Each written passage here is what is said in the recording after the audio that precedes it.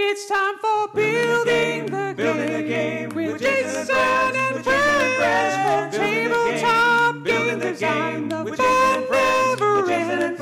At the end of the episode, that's when it technically ends. Hello and welcome to Building the Game, a documentary podcast. Today is Monday, October 16th, and you're listening to episode 594. As always, I am your host, Jason.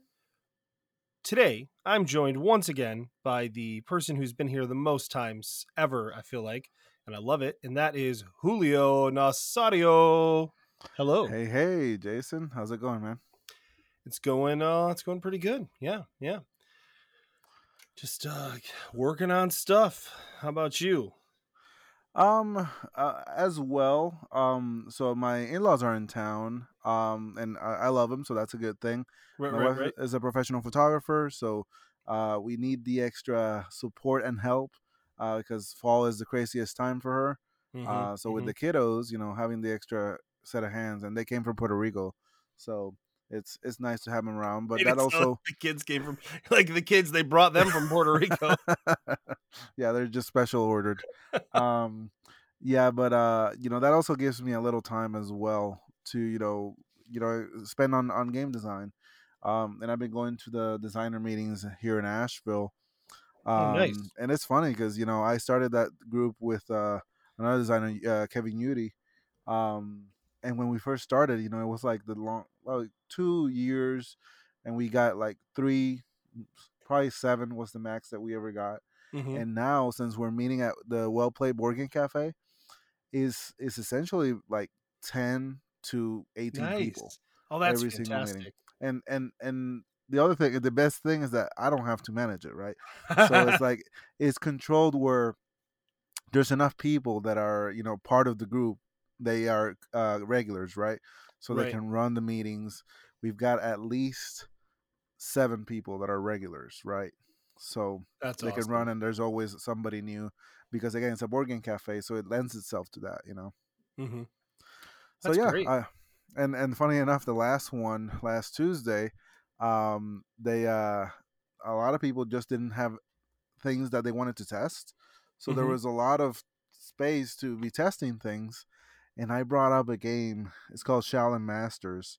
I may have pitched it in the past, but I was like, I have it here and I want to test it. And this is a game it's a racing game that plays 2 to 8 players. And I played it. And I'm like, man, I gotta work on this game. And after getting that feedback, I'm pumped to keep working on it. But at the same time, I'm also developing a lot of my other stuff. Get ready for PAX and all that. So I'm excited. Very cool. Very cool. Yeah, something I've got going on with games that I forgot to mention at first, and I actually forgot to mention to you ahead of time too, is I got accepted to do my first ever speed pitch, which I've never done before. I typically don't apply for speed pitches, for one, because they're not my strong suit, and for two, like, I've been doing this for a long time. Like, I can usually set up meetings. Like, I don't want to take up a speed pitch slot if I don't have to, right? You know what I mean? Because I don't know. I love seeing newer designers get into those. But Unpub is hosting an RPG speed pitch, and I have an RPG. And hey, that's a part of design where it's a lot harder for me to know who to talk to. So I was like, I'll get into that. So you are a newbie in that case. Yeah, right? Exactly. Right. So, so I got into that. And is this online or in person? Yep. Yeah, it's an online thing. At the time of recording, it's already happened. Yeah. But I am pretty stoked about it. It's going to be a good deal. At the time of the recording, or at the time of the listening? At the time of the listening, sorry. Yeah.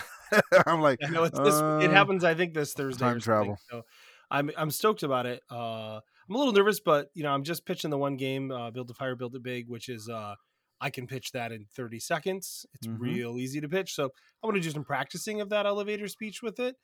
Yeah. And then hoping to make a good connection with this, and then that way I can also start talking to those publishers about some of my other games that I've been working on that aren't quite as far developed. So I'm pretty stoked about that, because it's good for me to do it too, just because it's a little out of my comfort zone. I mean, like, we do crazy pitches and stuff on here, but like, it's just not it's just different when it's I love it. you I know to love it. nine publishers.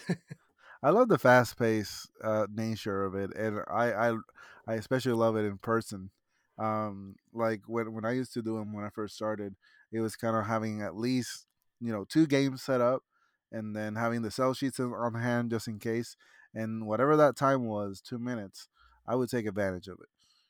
Hmm. Show what I had, and then of course obviously for you, and you know this, but make sure you do your research on the publishers, and they may be something that they do. Or if not, then you have other RPGs Hmm. that you can bring out. That's Yeah, the yeah. flexibility of online pitching as well. So Hmm. Yeah. So I'm pretty excited about it. But yeah, that's me. That's what I've got going on. Other than that, it's just schoolwork, schoolwork, schoolwork. That's all I do anymore, pretty much, is schoolwork. so how does that look like? How long is it going to take for you to finish school again? 3 years. Okay. Probably each semester will be different. This semester is pretty heavy. I have 3 classes, which doesn't sound like a lot. I mean, I used to take like 5 in undergrad, but in grad Yeah. school, three is a larger number than you'd think. I'm going to do 3 again next semester. Then I'm going to take a semester off to hopefully go on a trip to Alaska with the family, Oh, and then take one class over the course of the summer, and then dive back in the fall, trying to make sure that I'm getting all of my stuff in. yeah. I mean, Yeah, of course, undergrad, you probably did not have a family and all the other true. responsibilities, right? So, Yeah, it's true. I did not have a family. I mean, I had my wife. We weren't married yet, but we were together, but no kids. We had a cat because he's pretty self sufficient. So that was, yeah, you know. And then also, like, I mean, the difference though this time is like I don't have a full time job that I'm doing all the time, right? I mean, I can work on game stuff when I want, but other than that, everything else is pretty much on hold. So there's the balancing with that has been nice. There are some people I know in the classes that have full time jobs, and I'm just like, whew, that's good for you. Like, I'm impressed because it's not me. I mean, granted, they don't have kids, so or most of them don't, though some of them yeah. do, and that's a lot. I'm impressed. So yeah. Well, it's always good to have a partner that share the load. That's sometimes there's definitely times where some need it more than the other, and crisscrossing that way and supporting each other. That's always good. So, Exactly. and knowing when to ask for it, right, and Right. Yeah. understanding each That can be other. the hard But part, eh? So, now, going back to game design related, I did fail to mention that. So I got reached out by the publisher, Indie Game Studios, Stronghold Games. That's the parent company of Stronghold Games. They uh-huh. have my game Dulce, and that game came out late last year. Mhm.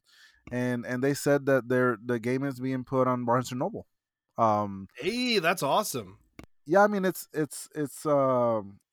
we'll see what happens. It's just they're putting a couple copies in every store, I guess. But because I searched online and it's like, oh, it's available on all the Barnes and Nobles in 100-mile radius from me, so that's pretty cool. So I went and checked it out, and I did find it. So we'll see what happens there. Especially with a game that's at this point a year old.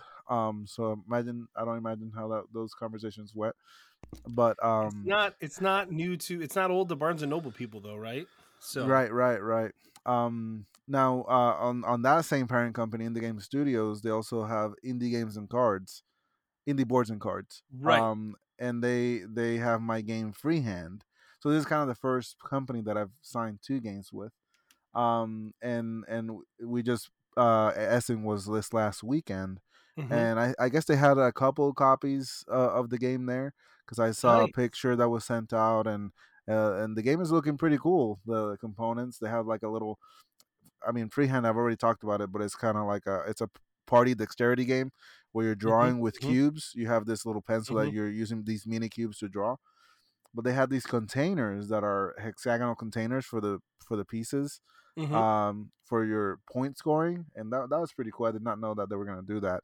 And the game, I think, is going to be $25 MSRP, which is, Okay. Yeah. Yeah. it's prime for a party game, and Mhm. the amount of components on it, it's quite a lot. So I imagine I want to know what that print run looked like, because obviously there's the quantity of scale there. The more copies you Right. print, the cheaper it is, and And that does that's seem like, like a good game for that. Yeah. it's like 100 cards, and it's 3 to 6 players, so it's 3 pens, 6 pens, and there's 30 cubes per player. So that's Mm-hmm. 120 cubes. So, wow. Well, we'll see. I'll update you all on Yeah, that. So that's pretty cool. It's sounds always cool. fun to have a new game, and of course, going to PAX, they'll probably be there and have it there. So that'll be cool to see it too. Awesome, awesome. Well, hey, you brought an interesting topic that you said we're just gonna destroy it. I'm excited about us destroying this topic. You Yeah, didn't say that, but I just assume we usually do. yeah. I mean, and I always like to bring out topics that are outside the norm, and this one we probably touched a lot of it in the past in different ways with different topics, but this one specifically would be about how game design, no, I guess not game design, but game designs in general, um, can be good, and how good in this industry these days for publishers is not good enough. Mm-hmm. So, how good games are not good enough. And again, it can be either both on the design side or the publication side, because from one side, it can be as a designer trying to pitch your game that's good, or as a publisher publishing a game that's good. Right, Um, right. and this comes from in the last since the pandemic in the last 3 years, trying to pitch a lot of my games. As you all know, I have a lot of games that are in pitch ready state, right? And at this point, I can say pitch ready state is that it's a good game, Mm-hmm. um, and some, whatever that scale looks like, some may be better than others for sure, and of course, depending on your audience as well. But it's very difficult. It's been very much more difficult than it used to be to get interest in games. And it may also be like now, when we're out on the other side of the pandemic mostly, people are more accustomed to getting back into pitching in person. And honestly, I think that's where I excel, pitching in person. But at the same Mm-hmm. time, I think that a lot of my games, and I've talked about it in the past, need some more development. And that can either be from myself, as a designer, to keep making them better, or as a publisher that would sign it and do development. And we can talk a little about that latter one, or both, and my thoughts on it. But before I get into the weeds, what do you think? I think it's an interesting topic. I mean, you know, I'm just trying to think this through, and the fact that, like, when you say, like, you can have a great game and you're not going to find a person for it to buy it, right? Or you can have a great game and it's just not good enough for publishers. Once they put it out there, it doesn't do well. But, like, there is still a lot of games coming out that aren't great. Yeah. um Well, I and mean, we can say there are games out there coming out that are not good. yeah, I mean, they're really, and that's, I mean, obviously that's subjective, right? Mm-hmm. But I mean, there's certainly, we all see games come out where, especially games that are, out there to make a quick buck, right? We see games like that, I think, at conventions and things like that, or on Kickstarter. And a lot of those games, if they're not, solid, I mean, I guess it depends on what they have as to whether or not they do well, right? Like, as in, what do they have that attracts people that can make a game not good enough but appear good enough, right? Yeah, yeah, and that's the veil of Kickstarter sometimes, because I always wonder, and as designers, you all have probably seen this, but Facebook just blasts you Oh my with gosh, nonstop. Kickstarters, because obviously they know the algorithm, what you like, and all that. But there's a lot of Kickstarters from first time people that are actually doing, at least from the outside, they're doing really good. Hmm. Like from our side, any game that goes over 100,000 is a success. Of course, that's a Well, monetary value I for. think I would say, Sorry, go I ahead. think the idea to say it's potentially a success, right? I Yeah, mean, right, right, right. some of these are so mismanaged that Hmm. they're not a success because they end up not printing the game, or they print the game and it doesn't sell, you know what I mean, beyond the original Kickstarter, or it doesn't live up to expectations because, yeah, because again, cash grabs. I think the Facebook thing is interesting to point out, that because I get 10 of those a day, and I think maybe one time out of the probably 100 I've ever seen have they ever showed me a game that I had any interest in. So the algorithm is not perfect because it is widely available, the types of games I'm interested in based on my search history, based on my Kickstarter history. And that is not what they're advertising to me, But even a little but bit. that's the thing, right? They, from Facebook's perspective, they don't care about if you're gonna buy or not. They just want you to click on it, and they can say somebody clicked on it.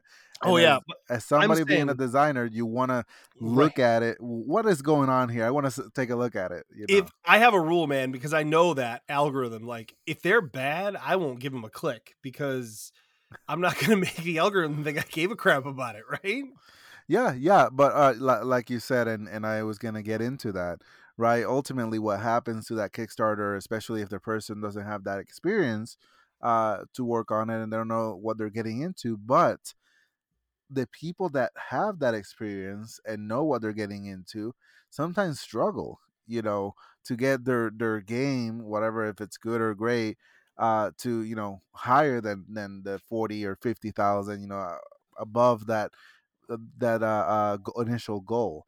But you Mhm. know, that's not what we're talking about, right? So um at that point, you know, that may be another topic. But going back to the original point, so when and we can have the other side of things. When you have a game that people say it's not good, or you get a lot of rejection. So for example, I know that Elizabeth Hargrave has talked about this in podcasts and stuff, but she probably, I think she pitched Wingspan, or I guess her original version of the game, like 10 or 15 times before it got picked up.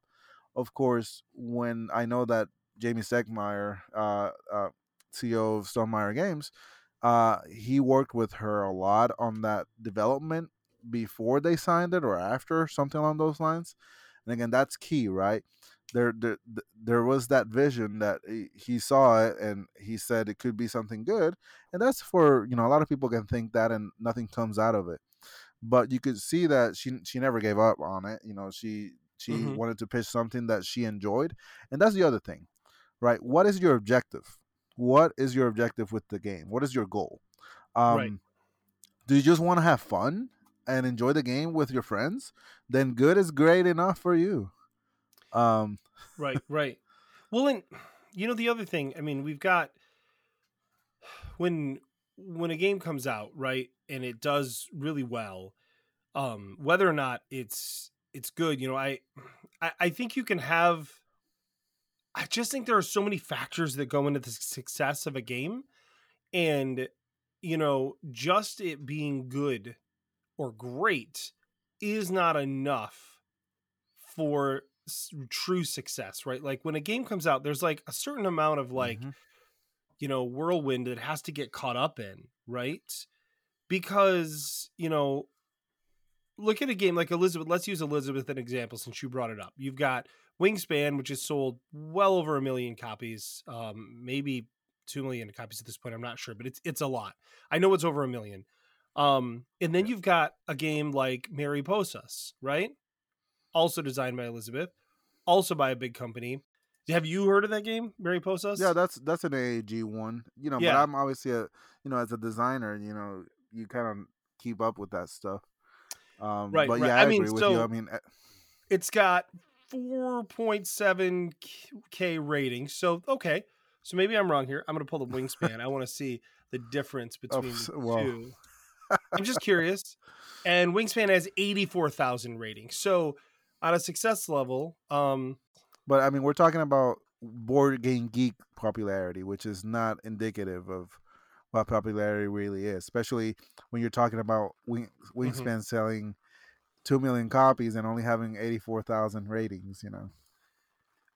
Right, right, right. I just was like, I guess what I'm saying is like, or there was that also that game, I think it went on Kickstarter, the Fox game, the Fox experiment. Yeah, yeah, Did that's that go on by Kickstarter? Pandasaurus. Yep. I'm just curious, like I how think it just well. got released. It just got released. I think they were at Essen. Okay, but was it on Kickstarter? Yes, it was. Okay, I was trying to see. Oh, there it is, the Fox experiment. I was curious how funded that was. So that was 686,000. So not too shabby. Um, um, I think actually maybe it's not making your point, but it's uh, not, but I mean, what I'm saying is like any of those games. So still, you look at both those games, Mary Postas and the Fox Experiment, compared to Wingspan. Which ones are better, right? It's subjective, right?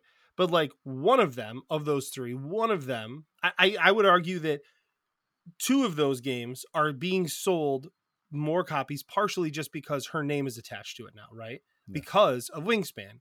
yeah, So like, is and Wingspan a great game? A lot of people think so. I think it's a great game, but I think that it takes more than a game being great to make a game super successful.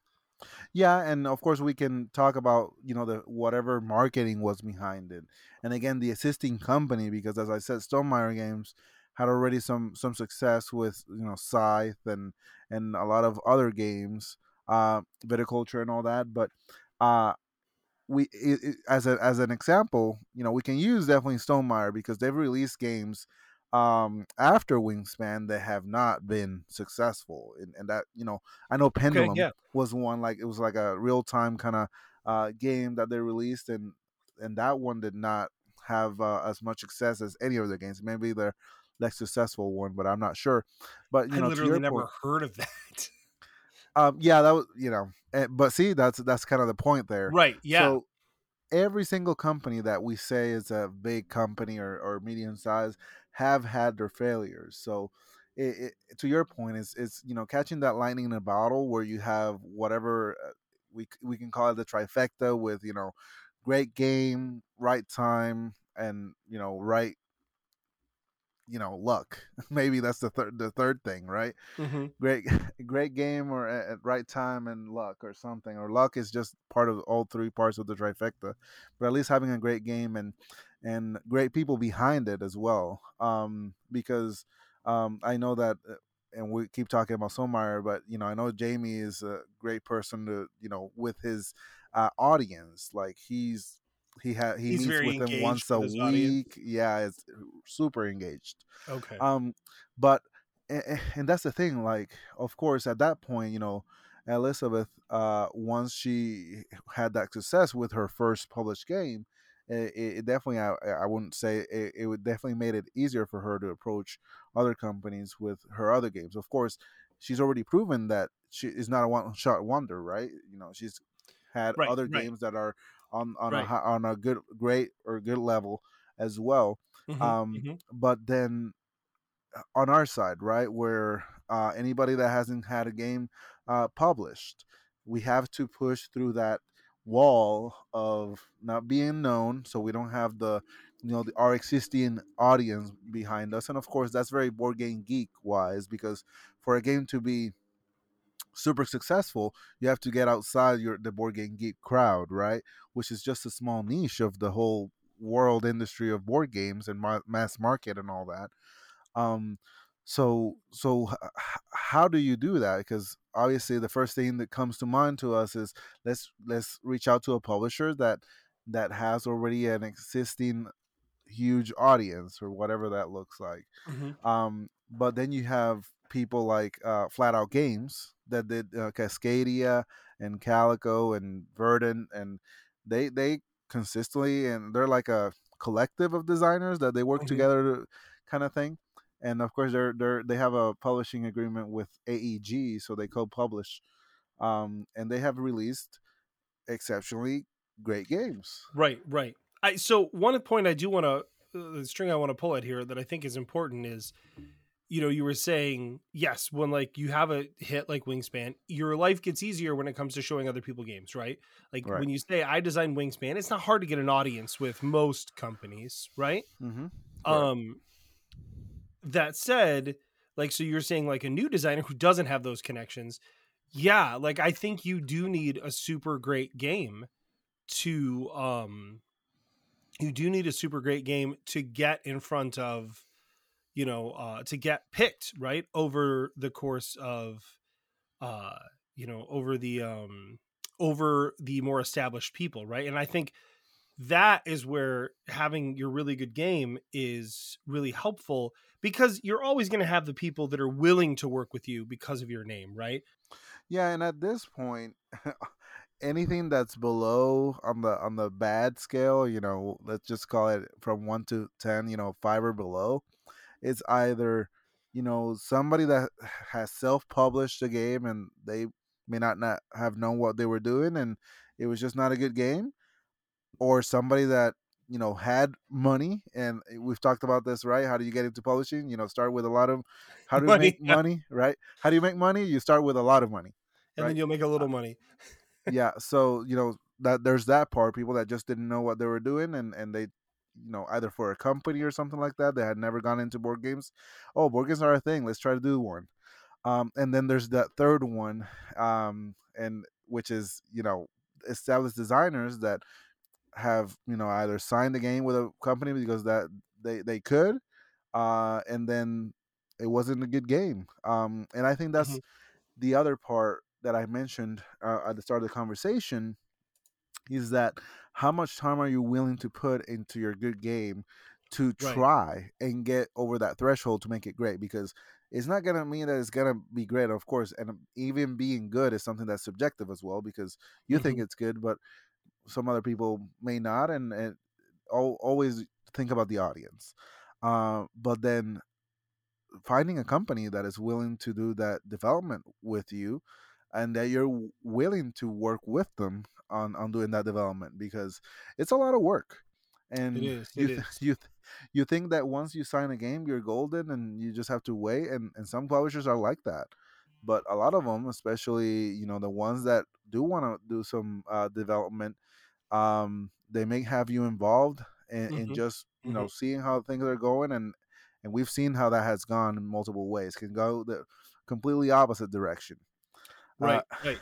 Yeah. a- Yeah. as well. So not just because a company is willing to do development doesn't mean that it's going to be a good or great end result there.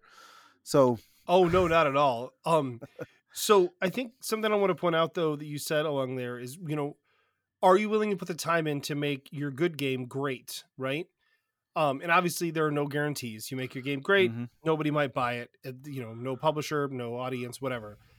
But the one thing I want to point out on that as a caution is, but you have to decide not just if you're willing to put the time in, but if the time is worth it for that game, right?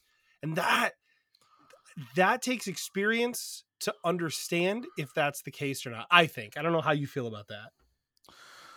Yeah, I agree, but on the other side I'm also thinking, am I gonna be willing to take this game out there if I know it's not good enough, or it's not great, right? Because of course, if a game is fun for you and 10 other people, what's it gonna be for the rest of the world, right? So it's always that question, and that you always think that you could have that lightning in a bottle, Mhm. and something good may happen, and it's usually not the case, I want um to be clear. I wasn't suggesting like run around and pitch your game that's just good enough. I was saying decide whether or not that game is something you should continue working on was the big thing, okay. right? I think there Okay. are some games where you're like, you know what? This isn't perfect. It could use some development, but it's got something to it that makes it worth showing off and seeing if people would be interested. That I think is cool. But yeah, if you're like, this game's just all right, I'm just gonna show it to a bunch of people and hope somebody wants it, then you're just wasting your time and their time. And I think that if you don't believe in the game is good enough to get somebody to buy it, then that's not cool, right? You could be wrong. Like you could be like, oh, this game is great, and it's not, right? I think we've all been wrong about that about our Yeah. own designs at some point. Now going back to your original question, is it worth it? It's a really hard question to answer, Mm-hmm. because if you sign it, whatever those terms are going to be may not benefit you ultimately, right? Because like, let's be honest, right? So, publishing agreements at this point, royalty wise, we're talking about, 5 to 9%, where 9% is definitely on the Best case, yeah. well known best case scenario kind of thing. Yeah, this is, it can be either wholesale price or profit or whatever that is, but you don't know if it's going to be worth it, because you only know after the fact. Right, right. And so far, it's because there's not a lot of suc not success, but there are so many games coming out and only a fraction of them get success. That's just a numbers game, right? Hmm. If Hmm. only 2% of the games coming out a year sell over 10,000 copies, and only 0.5% or 0.1% turns into evergreen game, at that point, are you playing the lottery, right? So, but I mean, that to me then says, because in the last episode, Jamie and I, we were talking about stuff, and one of the things that came up was they said, I want to be involved in development. And I said, for me, I used to be that way, but now if a publisher says, hey, we're going to develop this, do you want to help develop it? A lot of times I could take it or leave it. This is why, because I want my game to be good. I want it to get out there and be the best that it can be. But A, I may not be the person to make it the best it can be.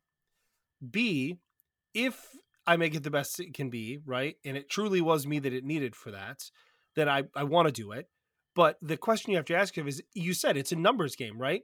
The chances that it's lightning in a bottle and it's going to do super well are lower, right? Um than you want them to be. Realistically, those numbers are pretty low. And Um and to be honest, and I'm gonna share a personal experience here.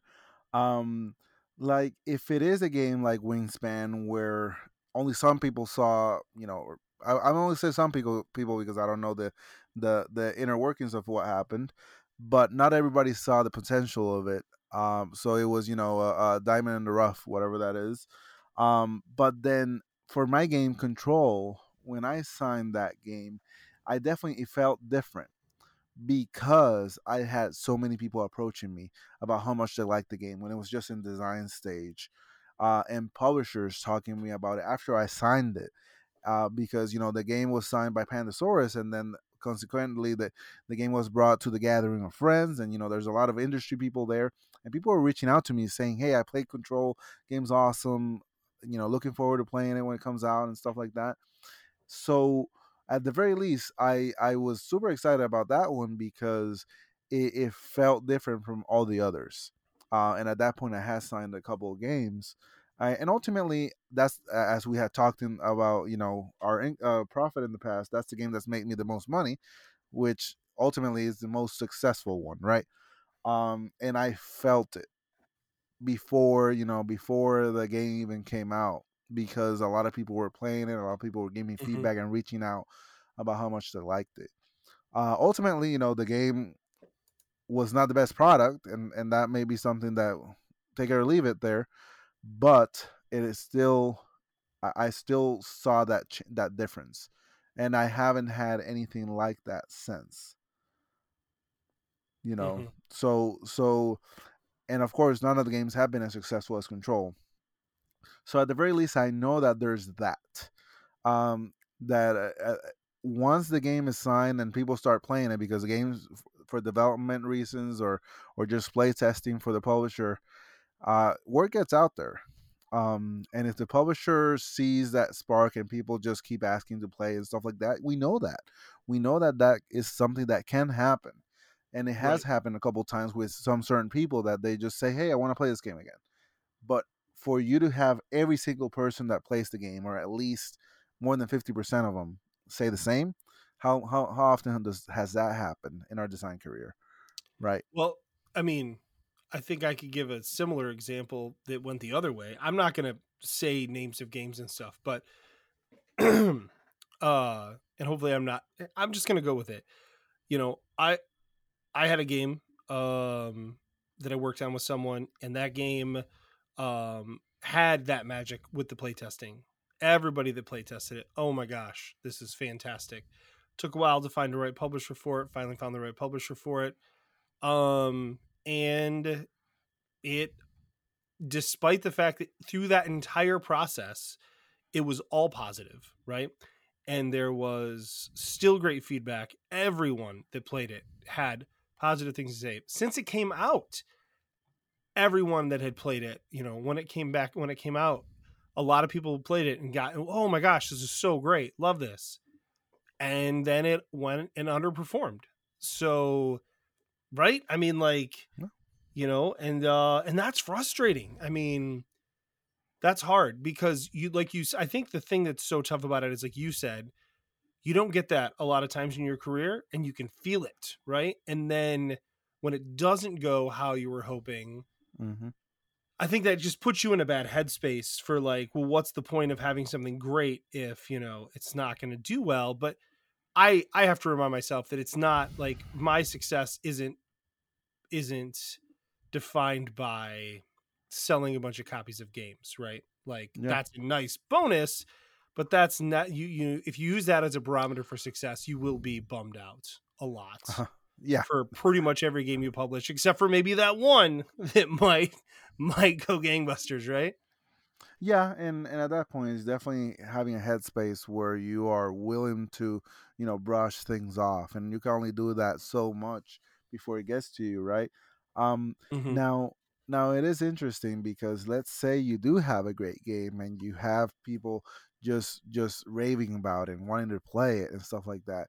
Now, there's the problem where this is a fairly new game and you haven't even pitched it yet, and then the first publisher that you are interested in pitching, and maybe they're not your first pick, but they're the first one that you're pitching it to, they love it and they want to sign it. Mm-hmm. Mm-hmm.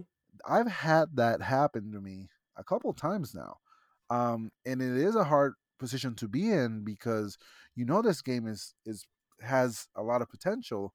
Mm-hmm. Do you still want to go ahead and pitch it some more, because we don't get that a lot where somebody wants to sign it and then, okay, so can I just say no and go ahead, and then, oh, you're right, what is it, it's better to bird on hand than two on the bush or whatever. Yeah, right. So that's definitely something that has happened to me, and sadly, not sadly, but um logically, I've always taken the first one that that first publisher, Mm-hmm. because there were ones that they weren't my first choice, but still it was a good enough publisher, right? So that's Right, the right. the Well, and other end that of the coin there. that comes right back to what you said earlier in the very beginning of this is you have to know what you want for the game and what your expectations are. You know what I would say, what you need the game to do to feel like it was worthwhile, right? And if that is to sell a bunch of copies, then you got to think long and hard about how you're going to get that out there. But if it's that the game is out there and it's fun, or it's just out there, right? Like, I mean, theoretically fun, right? But just want to get more stuff out there, Yeah. then if that's going to be your barometer for success and for what makes you happy for that game, great. But if that's the case, then you still want to make a great game, right? Because you want people to have fun, you want people to enjoy it, you want to be proud of what you put out there, right? Yeah. Yeah, and that's again going back to your goal, right? What is your goal for this game? If you just want to Mm-hmm. be proud of that game when it comes out, then that should be enough. But people don't work that way. Our minds don't Right, work that right, way, right? So you think you want something, and then when things happen, it's very hard to sometimes justify what your original goal was once you've seen when you get there. And that's just, and it depends on different people. I'm not gonna talk right, for right. everybody, right? But personally, that's been my experience. And because and I guess the builders out there will see what success means for a lot of people, Yeah, um in the future indeed for they will. sure. Indeed they will. So that's gonna be fun, and that obviously changes, and we've talked about that in the past. But ultimately, again, if you have a good game that you enjoy and you think it can be better, then you should at least try to make it better. um Yes. how does that look like, though? I did want to get into the design part of that as well. We still have a little time, and Yeah, yeah, let's do I it. so, what as I said, I've been doing a lot of development on my existing games. At this point, I'm working on five different development of different games, and one that I've had for the longest time was EMW3. I've talked about that Oh in the yeah, past. I've played That that one it, before. Super fun. yes, yes. So right, it's a good game.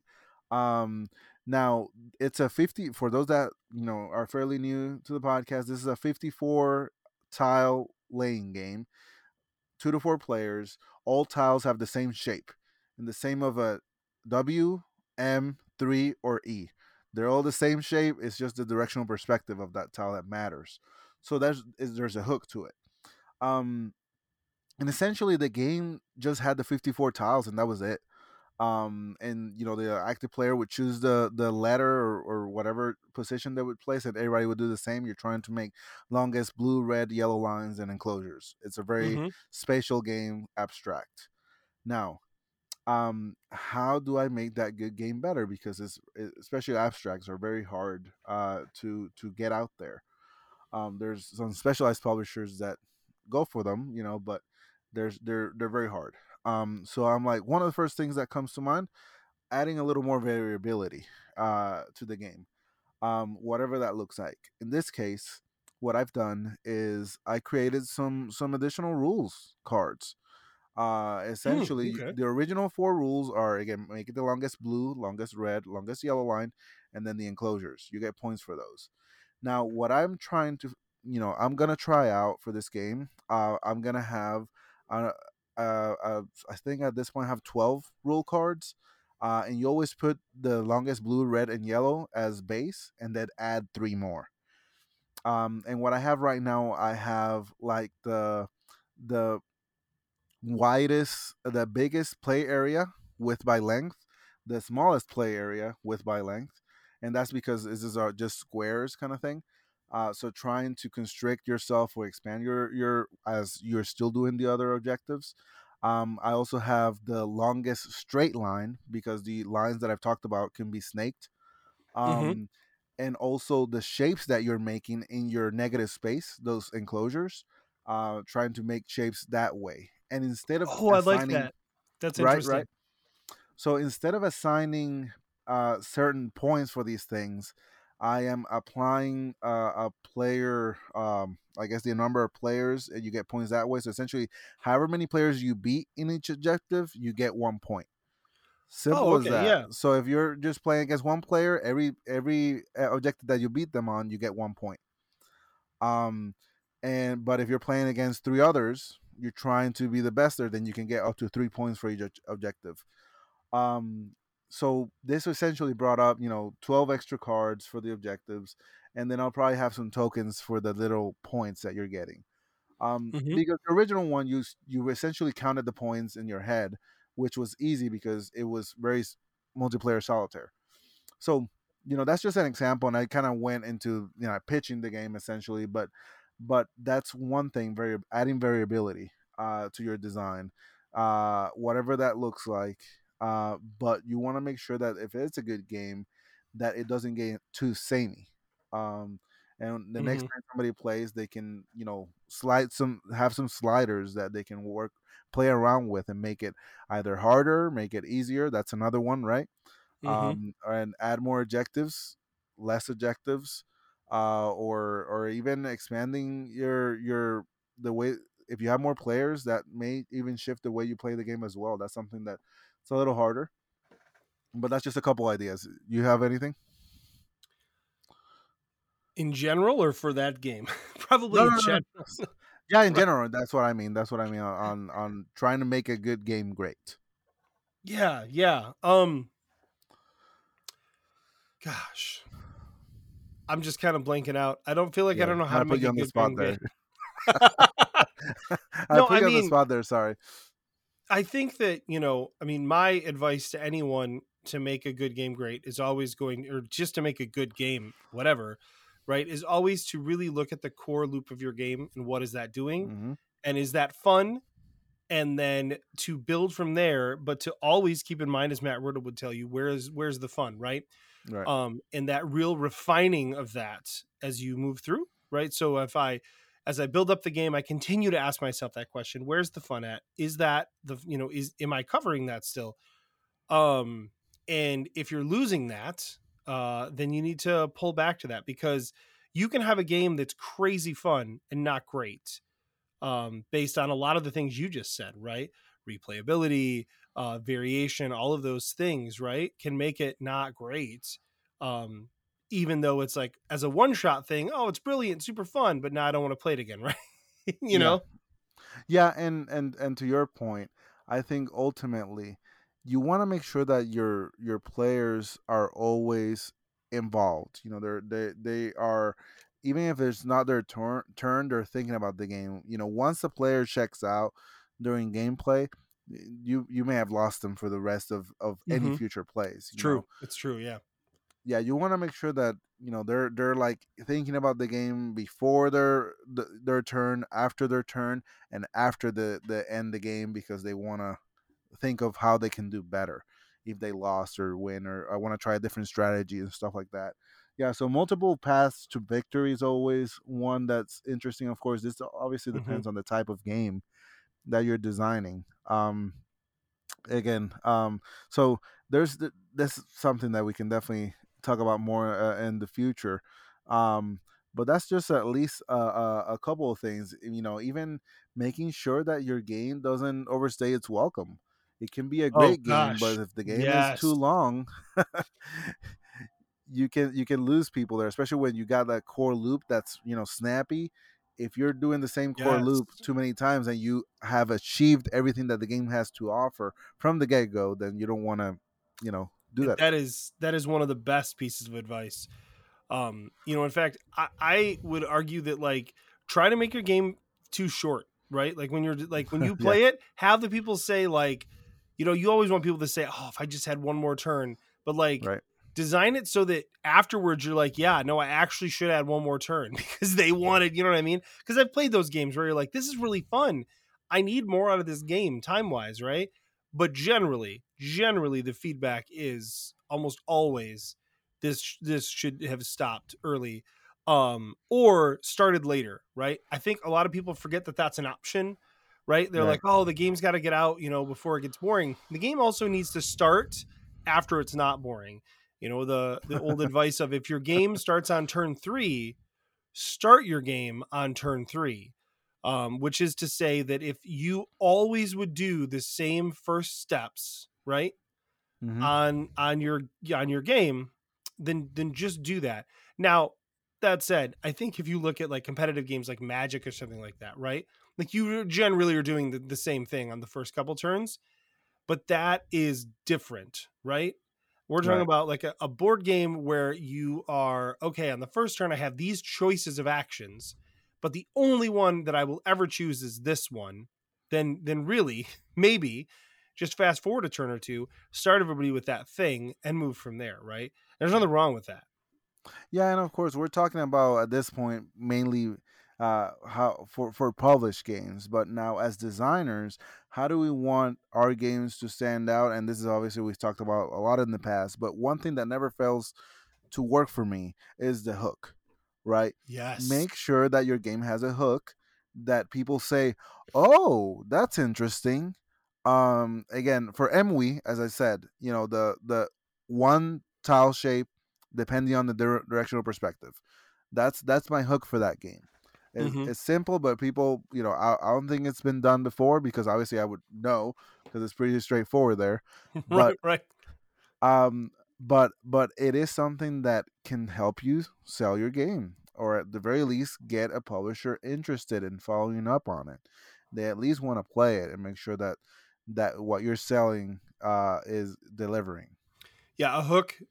Cannot agree more with that. Is so important to making people want to see your game, and it does. It gets publishers excited about it, but it also gets consumers excited about it, right?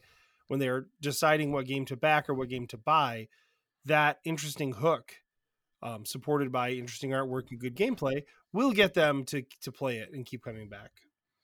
Yeah, yeah. So that's a couple of things, about good games to be great, either on the designer side or publisher side.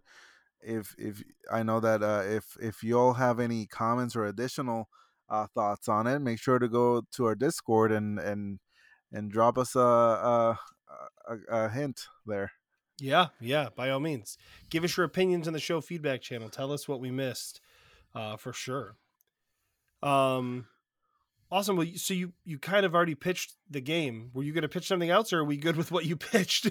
I mean, I've already pitched one, Yeah, but again, since it is a game that I've already pitched in the past, I'm just gonna do another one. And since I mentioned sure. Shaolin Masters, Yeah. because that one I may have pitched it, but it's been I don't so. think you did. I'll know based on the name does not sound familiar, but the we'll see if the mechanics do. Or if maybe I was um, sleeping on the job that day. so this is actually a co-design with one of the our earlier GD of NC Astral folks. I don't think he does design anymore. So, but I'm still excited about the game. So if I sign it, I'll have a co-designer that hasn't worked on it in a while, but that's fine for me. I enjoy the game. So, and in Shaolin Masters, and the reason why I call this one, I put in the theme. If you're ever watch Disney, their early Disney Channel, there's a show called Shaolin Showdown. Mhm. um it was essentially kind of treasures that give you powers, and you fight for these treasures and wager them. It was really fun. But anyway, I that's kind of where original theme came from. But essentially, this is a racing game where you have it's a modular board. You Mhm. have just square tiles, and each tile is a 3 by 3 grid. Okay. um, Depending on the number of players, as I said earlier, is 2 to 8 players. You would have a card that shows the map that you'll be using. So every player account has at least two variations of the map. That would essentially, what the map does is constricting the gameplay. So when it's 2 players, you interact a little more often than it would be with 8 players, right? Mhm. So that's one thing that's definitely interesting. Of course, is the 2 to 8 player count, because it is a simultaneous play game. um you essentially are using cards that do if you ever played Onitama, you're Yeah, moving yeah. like those Onitama cards. Essentially, you have a grid. Your movement card has a grid, and it shows you where you start on the grid and where you end, and that's Mhm. your movement card. So everybody has 9 of these, but you have like a deck, so you only have 4 of them, and everybody places them face down and then reveal, and they move their pawns. And of course, your pawns on the way of this race, you're trying to collect treasures that will hinder your movement because it doesn't give you those movement cards, especially when you have a limit of 4, but it will give Mhm. you powers that you will use to either move better, attack your opponent, protect yourself, and stuff like that. And ultimately trying to get a grand treasure. And these grand treasures are these they're just kind of rule breaking things, like, oh, you can draw from your discard pile and your face up Oh, and nice, your deck, nice. Yeah, things yeah, like yeah. that. And essentially, once these grand treasures are collected, these tiles that the board is made of, will flip, and Mhm. the opposite side have less standing space, because there's this negative space that if you fall, you destroy your cards. And essentially, you win by having the most points in your cards, and if you destroy them, you obviously lose points. Right, right, um right. and this map card determines the turn structure of how these tiles are destroyed. So once they're flipped, there's a timer. There's like 7 turns and the game is over. Mhm. The map essentially starts destroying itself, like collapsing, as you're trying to race away from you're basically racing like in the mountains or something. Mhm. um so and then once everybody gets back, and there's no player elimination on it, then you count out all your points in your deck, and whoever has the most wins. But this one, essentially, I tested it with 7 players the other day, and there were some Oh, things wow, nice. Way to get yeah, a yeah, right. seven-player playtest in. I know you said it plays Right. to 8, but it's impressive to get that playtest in, right? Yeah, yeah. I mean, I've played it at 8 early on, and it was like a small board too, so it worked out okay. But it definitely has some pacing issues, especially because there is some fighting in the game that's pretty straightforward. But I want to make it a little more snappier. I want to make it Mhm. faster, because it is a racing game, right? You You want wanna to be make it moving. great? I see what you did there. So yes, I definitely do.